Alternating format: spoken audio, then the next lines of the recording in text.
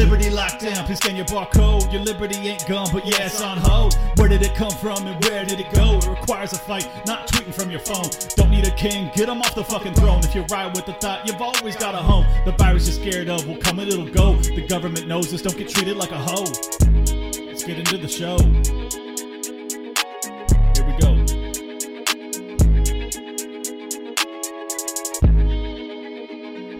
Welcome, everybody, to another episode of Liberty Lockdown. I have a tremendously special guest again. Can't believe I get to talk to him.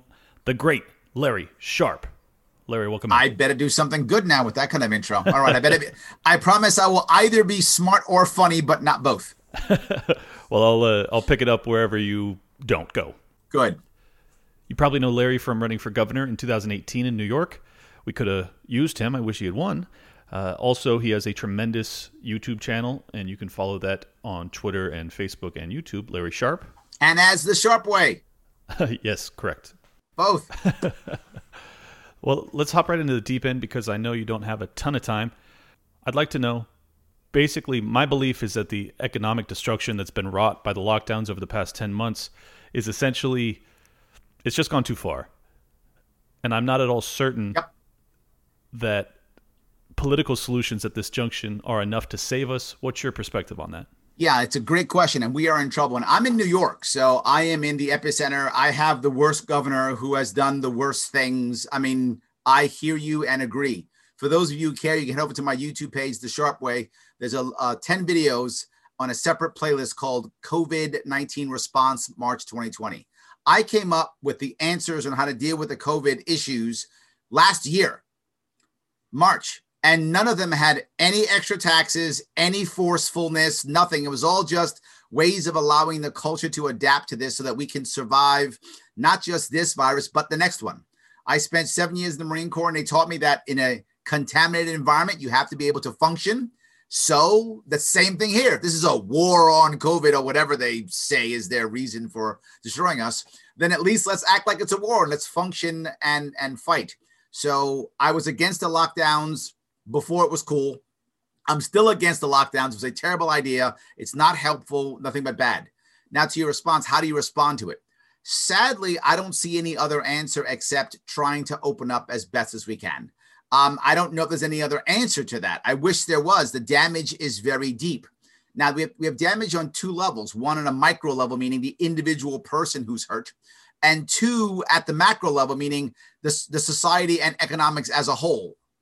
Now, when it comes to economics as a whole, we're still making mistakes.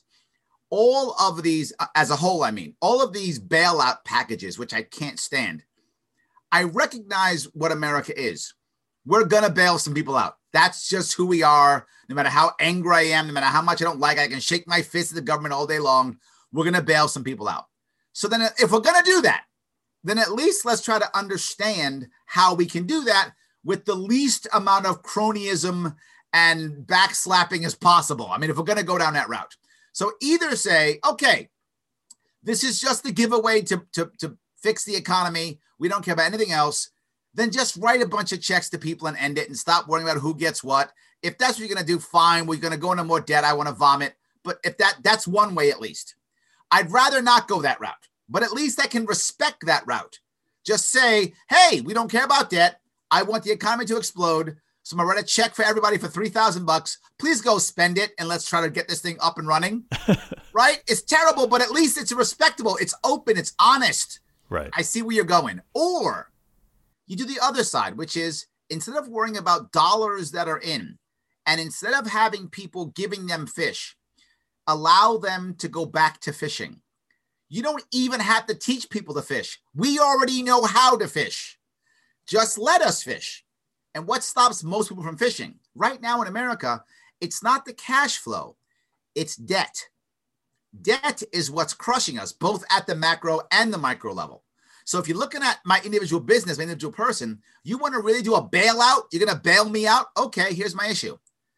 Just tell every financial institution in the United States, you may not demand payment of anything, of any loans at all, in any way, shape, or form, for 6 months.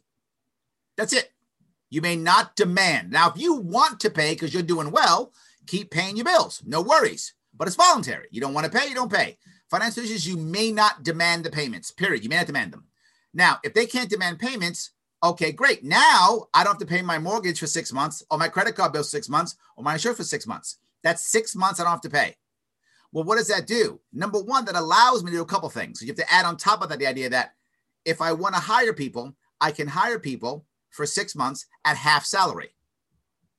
And all rents should be half rents, regardless of anything. You might say, Larry, it's an executive order. You're against executive orders. I am, but we're doing it anyway. Right. We're doing executive orders to shut me out of my business. We're doing executive orders. I can't go send my kids to school. We're doing executive orders. I can't build my business. Right. So if you're going to do executive orders and smack me around, well, then do one that will actually help me instead, if you're going to do that. So once you do that, all of a sudden, here's what happens. One, the banks now see what's going to happen. But more importantly, you do. And you now have 6 months to figure out, what am I doing? Am I keeping my business up or not? Am I going to change what I'm doing? Am I going to go to school? Am I going to learn something new? You can then begin to fish. But here's the best part. You're going to bail people out? I got it. Then just bail the banks out. Have the banks look at that and say, how much damage are you going to take in these next 6 months? They have actuaries, as all bankers do. They have tons of actuaries. You then deal with the government actuaries, come up with the money, whatever that is. You write them a check for X, and then you make magic money out of the Fed for the other, and you give them the money, and you go into more debt. I got it, sucks, but at least now the banks now are going to get government money. What do banks love more than anything? Guaranteed government money. There is nothing they love more than that. If they're going to get that, now what else they're open to? They're open to loaning again. So now when you decide, I want to start this business now in the next 6 months, they'll actually loan you the money for it. So you then begin to allow people to fish. That seems to be a way you can get it going with no cronyism, no picking winners and losers, no giving the money to my buddy or your state or my state, none of that. The banks always get bailed out any damn way. You bail them out and get Americans fishing again, and we begin to build our economy back up. You begin to, on top of that, removing some of the most important pieces at the micro level, licensing and regulations at the micro level. You pull those off and you change it, because in states like New York, like mine, the population would simply never accept nothing. They just won't accept it. They love government. They want government to control everything. So you simply change your licensing into credentialing, which means instead of you not being able to do it, you just do it without a government stamp, which means now the community decides, do they believe in the government stamp or not? If they don't believe in it, don't care about it, they buy your product or service. If they care about it, then you better go get the government stamp because your community cares about it. It allows each community to decide what they care about. And the most important thing I see in areas where I live in New York City is things like hair braiding and hair salons, right? Hair braiding and hair salons, you need a license in New York State for that. It costs about $20,000. And I would ask anybody watching, what does somebody in Albany know about a woman braiding hair in New York City? Nothing. Not a thing. Right. So how about instead we let them do these things, right? Do all these things that we want to get people up and running again. We've got to get the Americans fishing again and stop giving them fish. Yeah. And the problem is we've done so much damage already. To your point, I'm not sure how we get out of this. Yeah. Well, I think if you're going to take a Keynesian route to fixing this, I appreciate your outside the box way of juicing the economy. It's the least bad option. Right. Yeah. I get it. Many of my ANCAP listeners will probably have a knee-jerk reaction as to it being unprincipled or something to that effect. But I think that you need to understand that ultimately the government removed the fishing pole from our hands over the past 10 months. So it is kind of their obligation to repair us. Well, I agree that if you're going to do massive bailouts, I would like it to be one that actually assists the people that have been hurt by this. My concern, though, is that ultimately, even though you said it doesn't pick winners and losers, because it is the banks that hold all of this debt, ultimately it, in a sense, will be a bailout for the banks. And I'm not sure that that'll be tenable in this political environment. Yes. So I'm not sure that it would be supported by either libertarians or the populace. I'm agreeing with you. And I would agree with your listeners. If they can tell me it's unprincipled, they're right. But our government is not run by libertarians. Right. Right. So they're right. I don't want to. They're right. It's unprincipled, but it's not like our government's principled. No, not at all. Right? You're like saying, well, that's a dog and he's not meowing. Well, he's not a cat, so he's not gonna meow. And he's never a gonna dog. be. There's no transition surgery for that. Yeah, not gonna happen. He's a dog. He's gonna bark. That's just how it works. So I'm saying if I'm gonna go through that, I'd rather go this route. It is the least bad of the bad ideas. Any good idea is not even going to be heard. No, you're totally right. And this actually ties into my second question. Just so you know, I'm a mortgage broker, San Diego, California, born and raised. I've brokered over $100 million in private money loans. So this is kind of my area of expertise in real estate. So my major concern in this environment is that you're probably aware, but I'll speak to my audience once again. The banks have essentially had a moratorium on foreclosures and evictions for the past year, and it's probably going to last for another year, it looks like. It's going to be another 6 months at a minimum from now, and it looks like they're going to essentially nationalize the mortgage market. Ultimately, I believe that if you're ever going to get back to normal, quote unquote, we're going to have a massive wave of foreclosures and evictions to sort of normalize the market, or the quasi-capitalist economy that we have right now. When that comes, you could have a cascading default, which obviously with your plan, it would probably circumvent that. It would. But I'm not sure what they'll ultimately do, but I'm curious if they don't take your plan, where does this go? Yeah, and let me be clear. I talked about no bills and half rent and half salary. And so a landlord will go, how can I survive on half rent? You're not paying your mortgage, man. You're just paying maintenance. You can handle half rent for 6 months while you decide if you want to throw people out or not. Well, they can decide if they want to be thrown or not. Because at this point, if you do my plan, there's no moratorium on evictions because a person can still work at half salary. How can I survive on half salary? You're paying half rent and you don't got to pay credit card bills. You can survive on half salary. Right. And what it means is it allows people to stay in place and not be displaced. And what I want to avoid is displacement. Displacement screws us up more than anything. And I want people to choose to pack up and move and leave when they choose to do so. But your point is a very valid one. This is a terrible way of doing things. And there really is no way of stopping a massive amount of foreclosures or a massive amount of evictions. So my guess is Uncle Joe is just going to absorb all the debt. That is what I think the answer is. I think the answer is Uncle Joe absorbs all the debt. So that literally the debt goes from 28 trillion, something like that, to like 35 trillion. Yeah. My gut says because you can't win elections when half your people being thrown out. They're not going to vote for you. Mm-hmm. And what these people care about more than anything is not principle. That's way down on a list of their priorities. That's like maybe number 900, maybe. The top of the list is staying in power. Yep. That is number one. So they're not going to be able to keep people in power if they're all getting thrown out. So my gut says it'll do what New York is doing. New York's answer to all the problems is literally more programs, even though we have far less money. So their answer is more programs. And how do we pay for that? Federal government writes us a big check. That's literally our plan. Our plan is Uncle Joe bails us out. And I think that Uncle Joe's going to wind up bailing a lot of people out. I think the federal government is going to take massive, massive amounts of debt. And with that, it's going to speed up the collapse of the dollar.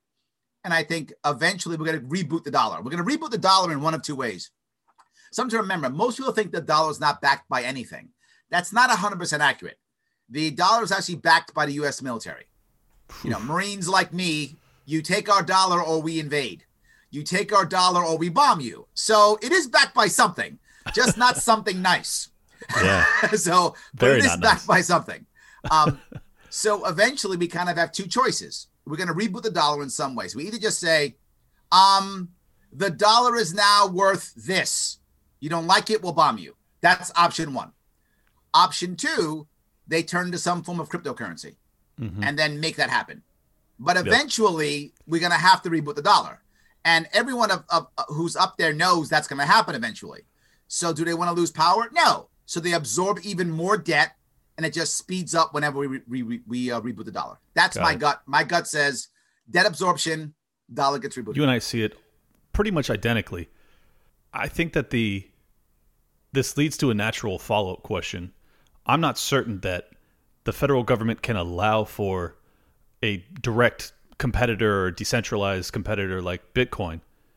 So do you envision them criminalizing it? Absolutely, in some way. Of course. They will. Oh, I mean, look at just the most recent GameStop fiasco, right? Looking just at that. I know that the market is basically just a casino, right? If you know what you're doing, then it's more like poker or blackjack, right? Because you know what you're doing. There are people who are savvy and know how to play. You have a better chance of winning if you're a professional. Oh, that's true. You might have a 60% chance of winning. Yeah, there we go. Yes, right. If you know what you're doing, it's a casino and it's blackjack or it's a poker. But if you don't know what you're doing, it's literally slots or roulette, right? If you don't know what you're doing, that's what it actually is. You might get lucky. So when I understand that piece of what it is, I mean, the market is going to completely just. The issue here is when the individuals began to change the market and shift and adjust the market, it became illegal. And it was legal because they weren't part of the status quo. The casino has to remember the house always wins. And as soon as they said, well, maybe the house shouldn't win, we stepped in and said, no, that's not how that works.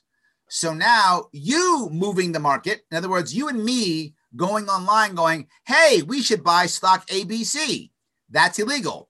But Cramer can go on CNBC and go, you should buy ABC. Totally fine. Why? He's the establishment.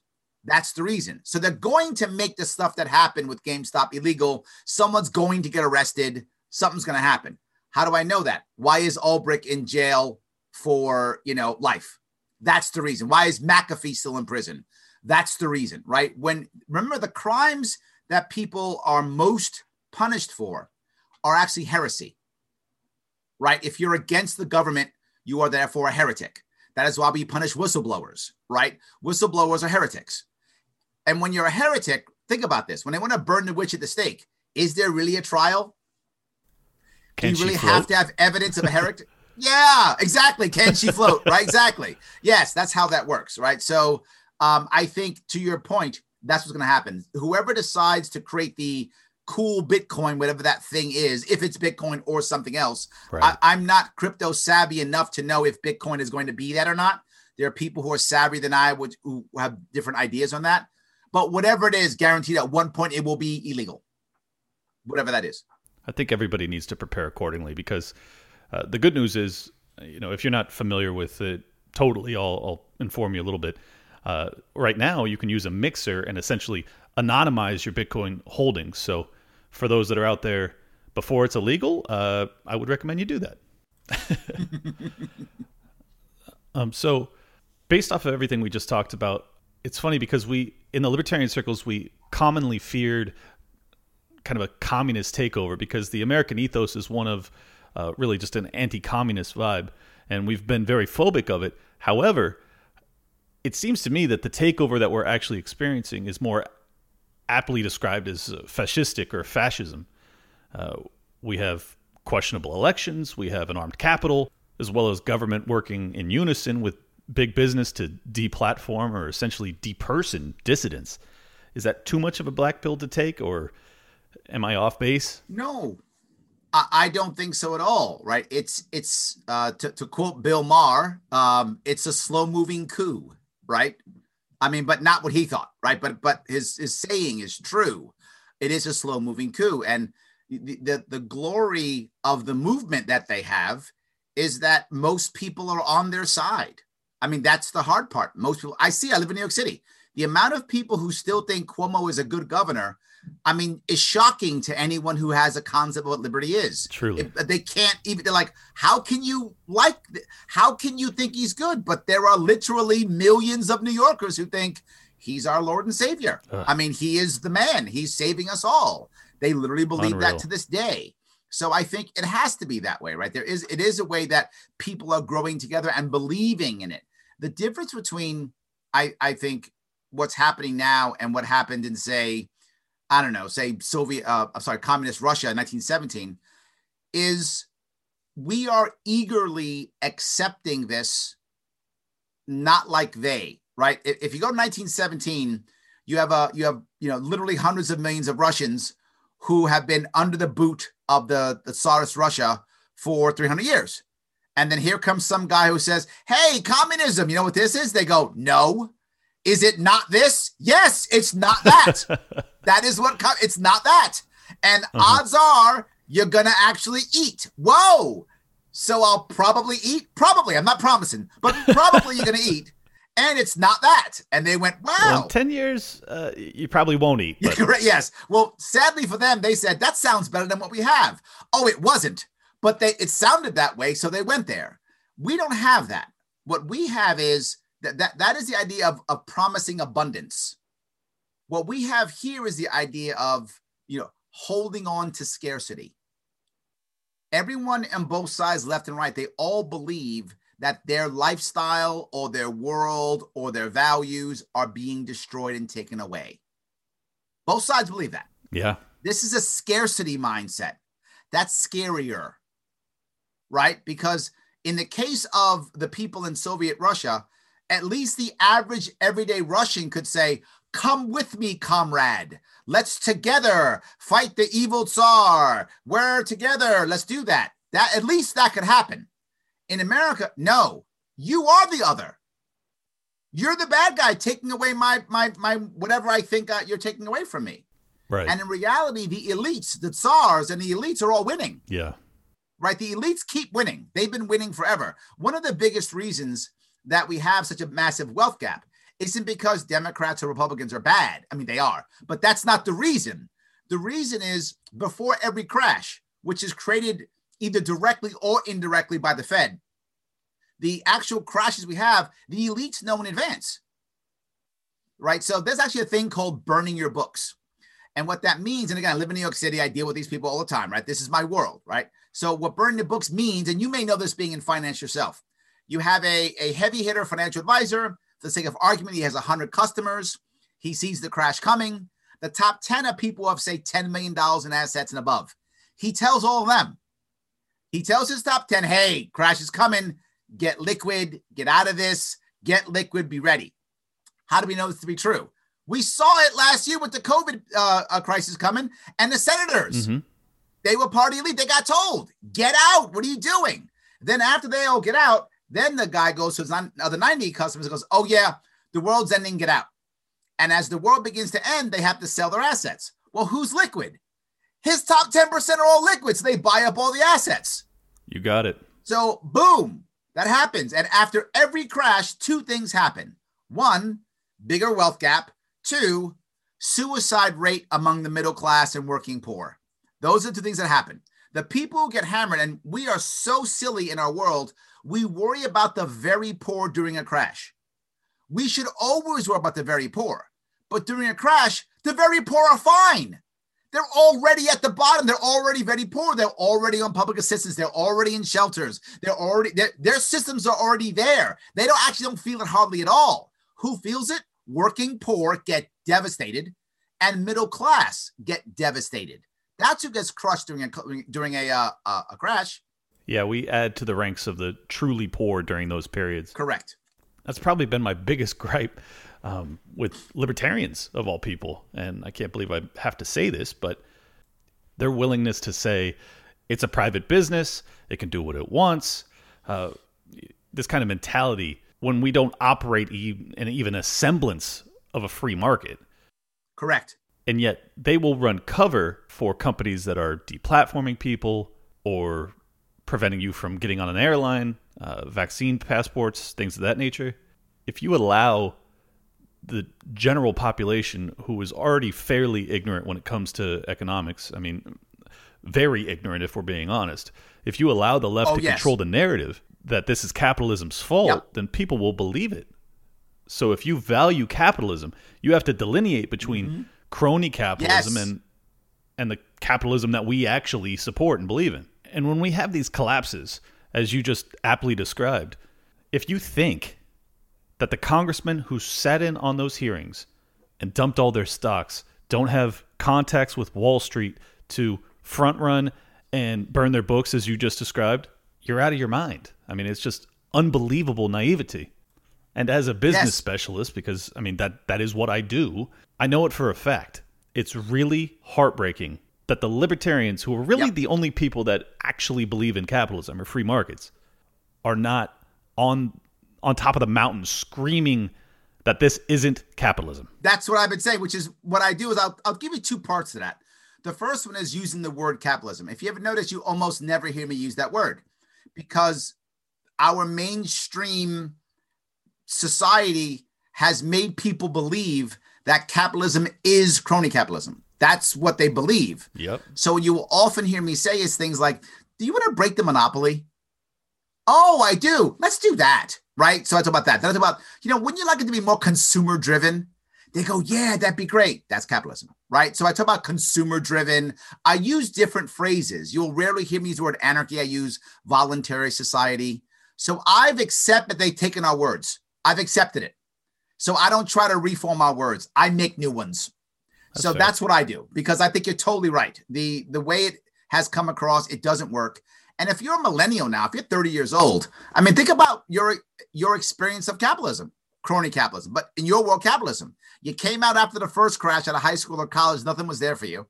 And now you start to work your way up, and now we've crushed you again. This capitalism doesn't work for me at all. Yeah. I get it. And then people turn around and they're willing to accept MMT or fascism or whatever. Absolutely. Yes. So, but the other piece I kind of want to bring up is I get why libertarians in theory would say it's a private company. And in theory, they're correct. But there are two parts to this. One, you can say they shouldn't. You don't have to defend them. A private company could say, I don't want to do something. And I can go, they have a right to, but it's crappy. You shouldn't do it, man. You can, but it's terrible. Please don't. I can still should you as a libertarian. I just can't force you. Really, it's the exact same argument as the Ron Paulian or the Rothbardian. I won't speak for you, but many opposed the civil rights bills because of exactly that. We believe that there doesn't need to be laws to prevent discrimination when it comes to businesses, because if there were a free market, those businesses would be punished for behaving like assholes. I mean, if you want to alienate an entire population based off of skin tone or religion and lose money, then okay. Yes. So be it. But ultimately, the market should be the force that controls that. But that is not to say that we should shut our mouth when we see companies acting immorally. Exactly. Well, the problem is because how our government works, we assume that if I want this thing, then I will then force it on everyone. So everyone assumes that. So if I say, I would like everyone to hold hands and sing Kumbaya and skip, I would like that. And by the way, I would love to watch that. So I would actually like that. But now if I'm running for office, the assumption is, oh my God, Larry's going to make a law forcing us to hold hands and sing Kumbaya and skip, right? And we have to, as Americans, understand that I can want something and talk about it and say we should have it and still be libertarian. Yep. As long as I don't go, you must, here's a law, go to jail if you don't do it. So that's important. But there's a second aspect. The first one's the should part. You can still have an opinion and be libertarian. But the second part of this is half of these big companies are basically government oligarchies. Yes. And that's the other part, right? Well, how are you going to bother YouTube? Well, because the biggest search engine in America is Google. The second biggest is YouTube, owned by Google. Same company. That is literally a monopoly right there, officially oligarchy. So whichever you prefer, you pick your word. And the government supports it completely. So when you throw someone off of YouTube, you basically platformed them. So if it were real, where there was really a YouTube and 3 other large competitors, I think libertarians would be right to go, whatevs, what's your problem? But the government is supporting and allowing these monopolies and supporting these monopolies. Well, now it's a monopoly. That's not fair. Right. And it's not as simple as a company deciding they don't want to do business with somebody. When you have, I believe there was 12 companies that banned Donald Trump in a 24-hour period. So, folks, if you think they're making that decision separately or independently, you're naive. It's whether or not they're working directly or taking orders directly from the government, but ultimately it doesn't matter. I don't know, but it doesn't matter because there are only X amount of platforms that you have to get your voice out there. And if all of them move against you in unison, that's no longer a free market mechanism. So I don't know what the solution is, but do you have any? Do you have any ideas of, free market ways to actually help us in this period? There's a problem that most people don't actually see and why this came to pass more than anything. And the biggest reasons are two things. One of them is the breakdown of the wall between investment banks and savings and loans, Glass-Steagall, that got removed in 1999. I'm not a big fan of government regulation. It doesn't work. It fails constantly. Right. But that one was okay because of culture. What I mean by that is the average American for hundreds of years, and you know this, you're in the mortgage world, never believed that their mortgage would ever go into an investment bank. They thought their mortgage was going to go into their local savings and loans. They thought their life insurance was going to go into a local savings and loans. They thought their $5 out of their bank savings account was going to go to a regular savings and loan. They all believed that. And we believed that literally for hundreds of years. When Glass-Steagall happened, as you know, now your mortgages can go into the market. Now your life insurance goes into the market. The average American to this day, 20 years later, still doesn't know that. Yeah. So unless you're going to think that when you put money in the bank, that's correct. That's where it's at. So if you don't educate your population can't make informed consent. If your population can't make informed consent, Glass-Steagall should stay. That should not have been removed. I can understand that. Next, the second piece is they decided after Enron, we're going to have all these rules and regulations on companies going public because that'll teach them. Whenever you punish the rich people, they always just take it and go, oh, you got me. They always do that. No, never. So what did they do? Two things. One, they went to Toronto Exchange to make a bunch of money. And two, they tripled and quadrupled down on mergers and acquisitions because you can raise money with that and not be stuck with an IPO, right? And the SEC can't check you out when it comes to that. It's easy. Well, what happened? People started buying up a bunch of small companies to raise money. And they realized, wait a minute, why do I have to have an R&D department when these cool kids in the garage are doing all my R&D for me? I can buy them out for a song because they're poor. I'll just buy them out and I'll get all their R&D. Deal. Yep. So companies started buying all their R&D. When they started buying R&D, they realized, I could just buy all my competitors. And they started buying all their competitors. So as they keep buying all their competitors, and that's what they constantly do, it changes the entire market. It serves the oligarchs and the monopolies. If you were starting a company 20 years ago, maybe 30 years ago, but surely 20 years ago, maybe 20, 30 years ago, your goal was probably to build something big for yourself and to grow and blah, blah. Not anymore. Your goal is to get bought or become a monopoly, right? Or become a monopoly yourself or get bought. That's your goal. We have to change that environment. Yes. Because deeply. Now there's no real environment for someone to compete against YouTube. It doesn't exist.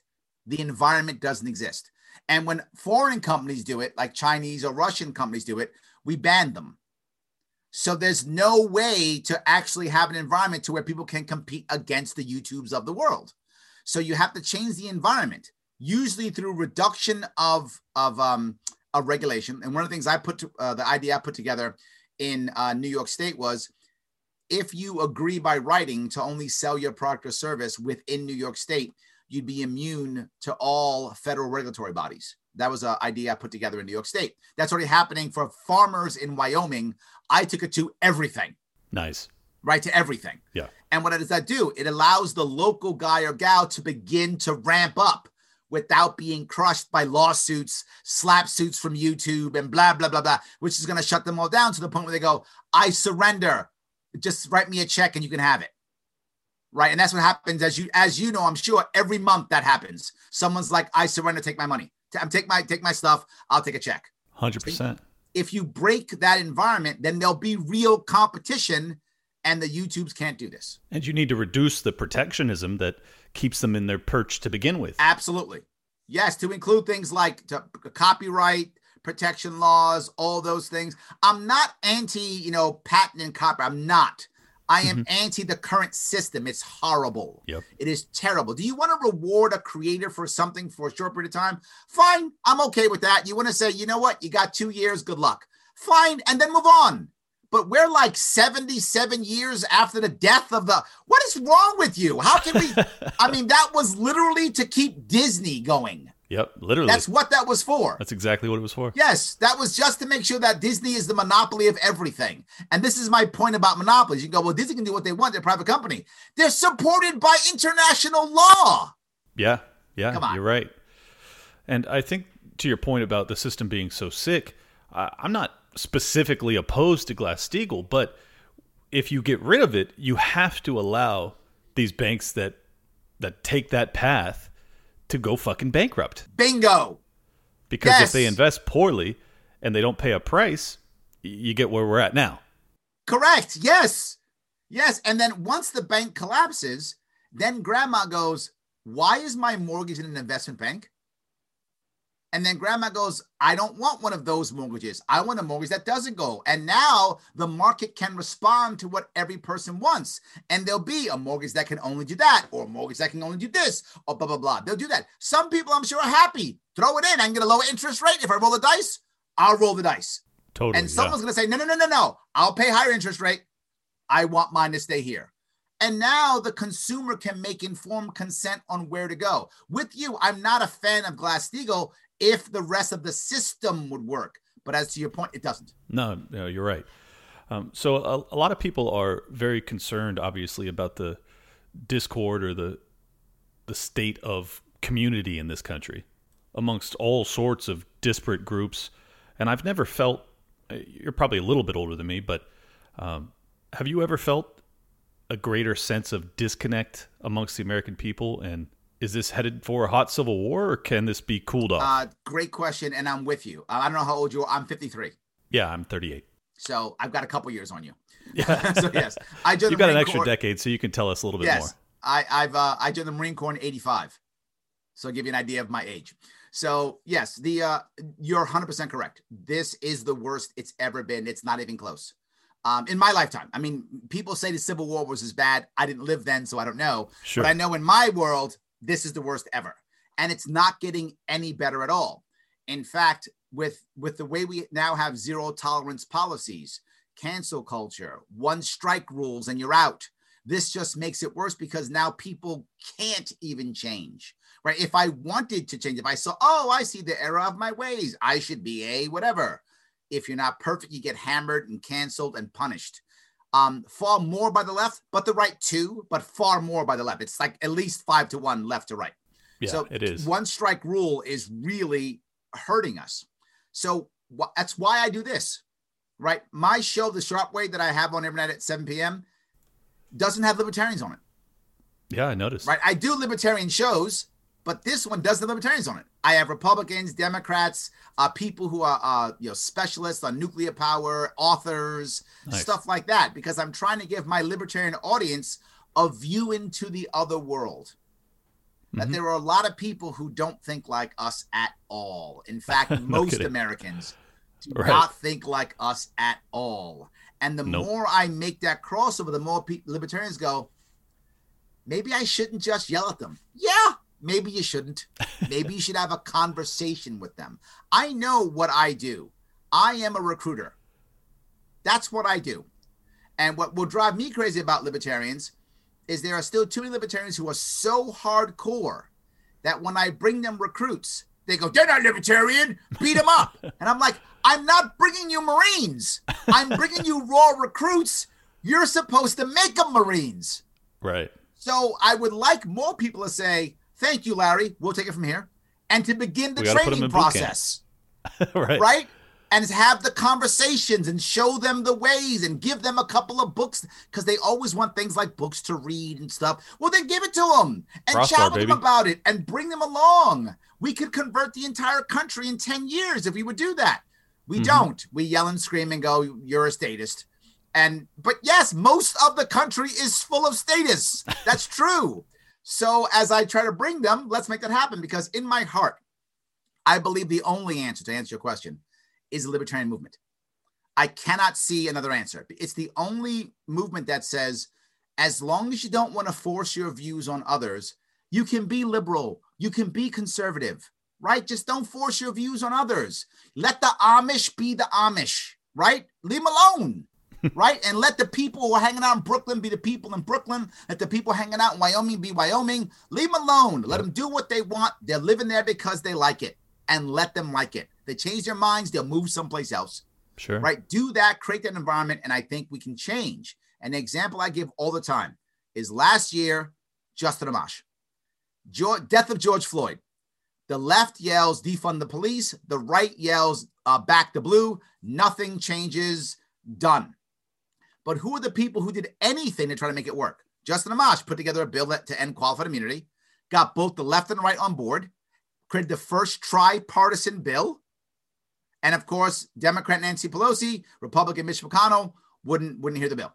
Of course, wouldn't table it. Because they're not interested in actually solving any of this. Not at all. But to add to your case that the libertarians are the only solution, also, Rand Paul passed the Justice for Breonna Taylor. Yes! So that was actually my critique of the Joe Jorgensen campaign, because they were signaling to Black Lives Matter instead of saying, hey, we were the people that had the answers to these issues for the past 30 years. Yes. Literally, I came up with two solutions at the same time. As a master, I came up with what I call my quick solution, which was end qualified immunity, have cops have their own liability insurance is I. The other C is take cannabis off Schedule 1. And 3, end civil asset forfeiture. Right? Quick. QICC. Boom. That's my plan. Now, I thought that the Supreme Court would never take it up. I thought the Supreme Court wouldn't take it up, so it might have to go through, Congress, or maybe Congress would take it up, so it have to go through the Supreme Court. Me and Justin were both wrong. It didn't go either way. Supreme Court didn't take it up, and neither did Congress. But that was our idea. I also came with an idea, a way of reorganizing cops that doesn't defund them. And I call it the FACS plan, FAQS, breaking the cops up, particularly in cities. Rural cops are different. There's less of them. They tend to do more things. And there are more civic associations in those areas that take care of some of the issues and they know that their are neighbors. out there. But in cities, it isn't true. So you break it up into 4. Family law, active policing, quality of life, and social work. And you allow the cops to move to each one so they don't spend all their time on the front line. I love that. Right? You want them to be able to shift them back and forth. Cops do too much. Mm-hmm. They just do. I know my father was in law enforcement. He was a corrections officer at Rikers Island. They do too much. Instead, but not just should I move them around because they do too much, but to give them a break. I was a Marine. You don't keep a Marine in combat no longer than 15 months in a combat zone, usually under 12 months. But you never go past 15 months in a combat zone, and you pull them out. But we keep our cops on the front lines for 20 years. Yes. Why would we do that? I mean, it's guaranteed to create some level of PTSD, whether it's clinically evaluated 100%. As such, or then you have guys with quick triggers and guys that view the public as if they're enemy combatants. These are all problems that are a product of a system that is just ran and structured incredibly poorly. And I'm so grateful to hear that you had such a great, succinct plan to address some of it. And this was last summer I came up with it. Yeah, man. So to your point about the Jorgensen campaign, one of my biggest disappointments was there wasn't any policy. Yeah, exactly. That was my biggest disappointment. And I had it literally they could have just taken it off my YouTube page. Right. I'm glad you would have gladly let them use it and not worry about patent infringement. Happily take it. Just take it. Well, I know we're running out of time, so I'd like to get you out on this. Do you think that Andrew Cuomo, is there any chance that he'll seek criminal charges for his behavior during COVID and lockdowns? Criminal charges, I would say the odds are 1,000,000 to 1. Lottery ticket. No, I don't see it at all. I wouldn't bet on it. Will he take some damage? Yes, he will. But my Lord and Master, His Majesty Andrew Cuomo II, all hail the king, he runs my state with an iron fist. He controls the courts. He controls most of the legislature. They fear him. The odds of him actually being ousted against slim to none. Will he take damage? Yes. Will that make some Democrat think they can primary him? I think yes. I think that the result of this, in my view, is a serious primary challenge in 2022, that will also fail.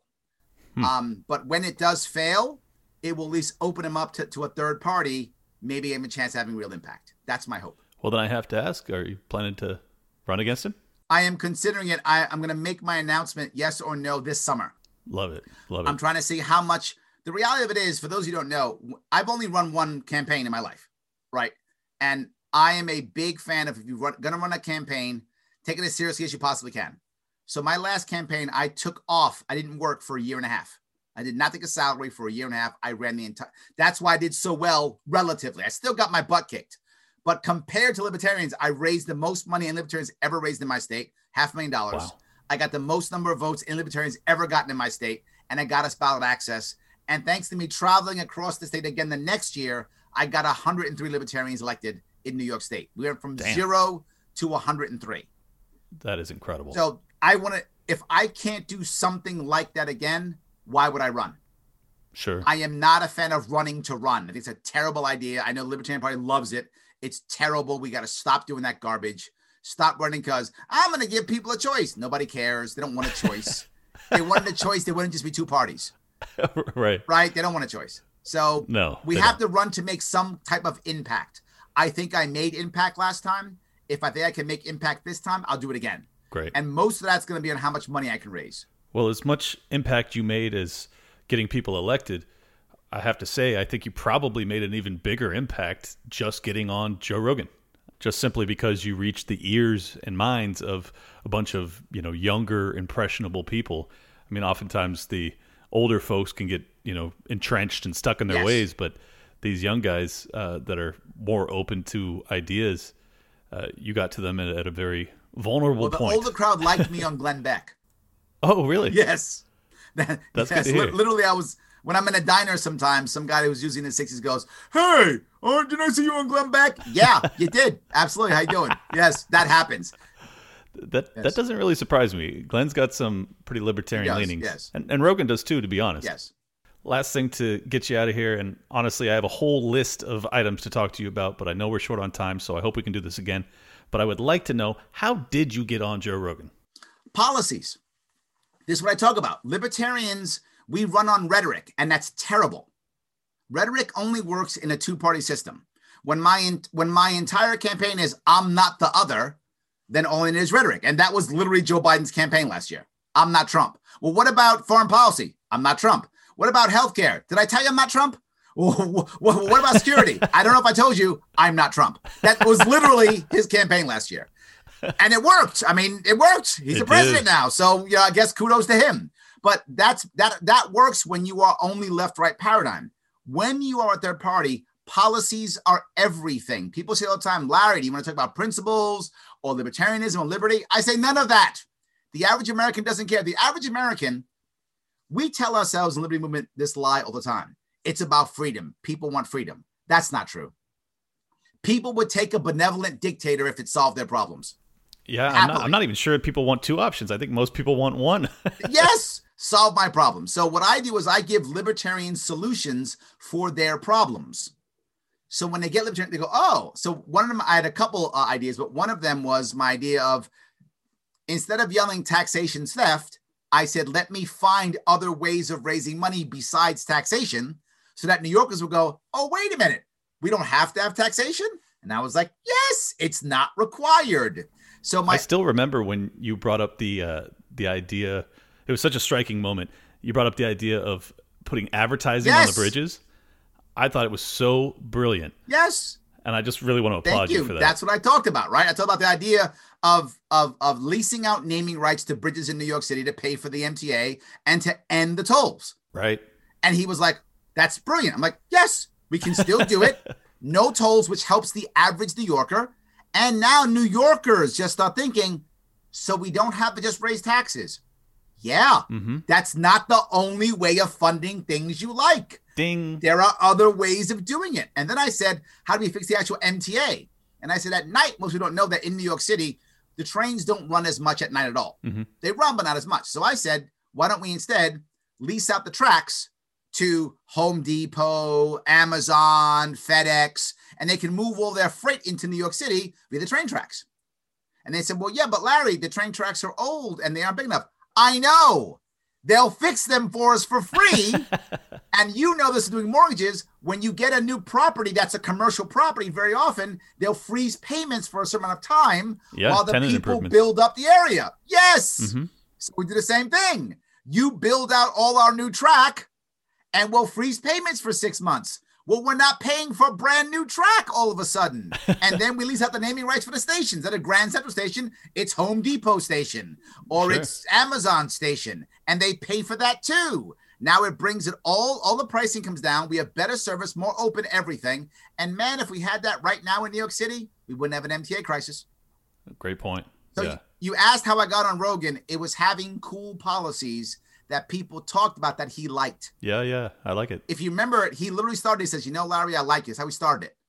And I've never met him before. Never met him. He didn't like me because I'm handsome. I mean, I am handsome, but that's not why he liked me. He liked me because he thought my policy ideas were interesting policy ideas.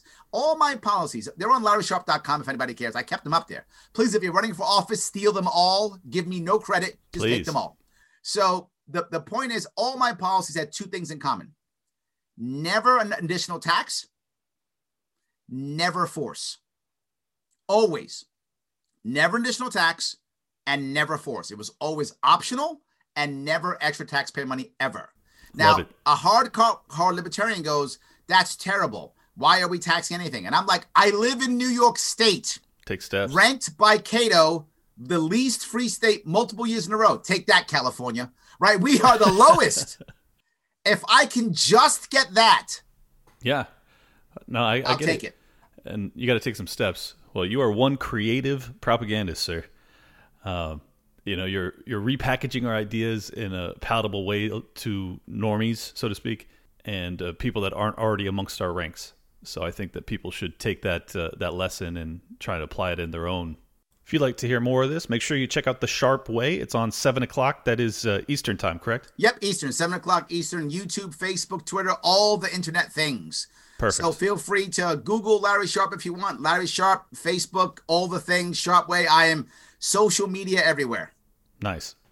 Well, thank you so much for taking the time. Thank you, brother. I appreciate it.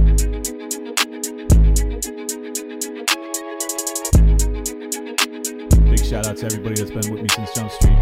Appreciate y'all. World premiere. Welcome to Liberty Lockdown. Please scan your barcode. Your liberty ain't gone, but yeah, it's on hold. Where did it come from and where did it go? It requires a fight, not tweeting from your phone. Don't need a king, get him off the fucking throne. If you're riding with the thought, you've always got a home. The virus you're scared of will come and it'll go. The government knows this, don't get treated like a hoe. Like Nico and Shane, you're probably wondering what's happening. Scared Hollywood left these lyrical fappening. A typo with Luke might bring the nooses. We all bite the bullet, I'm the king of the gooses. Freckles and Brit didn't know I could spit. Knew I was a patriot, but now I'm the shit. Peter Quinones, invite me on. Which podcaster sends custom songs? Part of the problem, now I stand with the people. Dave showed the way, but I am unequal. Lions of Liberty, now hear me roar. Beat running out, but I got a bit more. Robbie the Fire, always running his mouth, but I made him a sandwich, now I'm man of the house. No malice for Nick, but you're welcome to quit. I'll win over BLM with the fire I spit. Friends against government, just call us fags. Copy the Cairo, put mummies in the bag. Allowable opinions get thrown on the ground. Silky Smooth Tom was the only sound. Getting so hot must be Eric July. Screaming in the mic, the Ripper 59. Miles Ture showed that black guns matter. Now all these lefties got crazy small bladders. None of us wanted war, but we're ready. You know I be bopping, ain't rock steady. Liberty Lockdown, please scan your barcode. Your liberty ain't gone, but yeah, it's on hold. Where did it come from and where did it go? It requires a fight, not tweeting from your phone. Don't need a king, get him off the fucking throne. If you ride with the thought, you've always got a home. The virus you're scared of will come and it'll go. The government knows this, don't get treated like a hoe. Let's get into the show.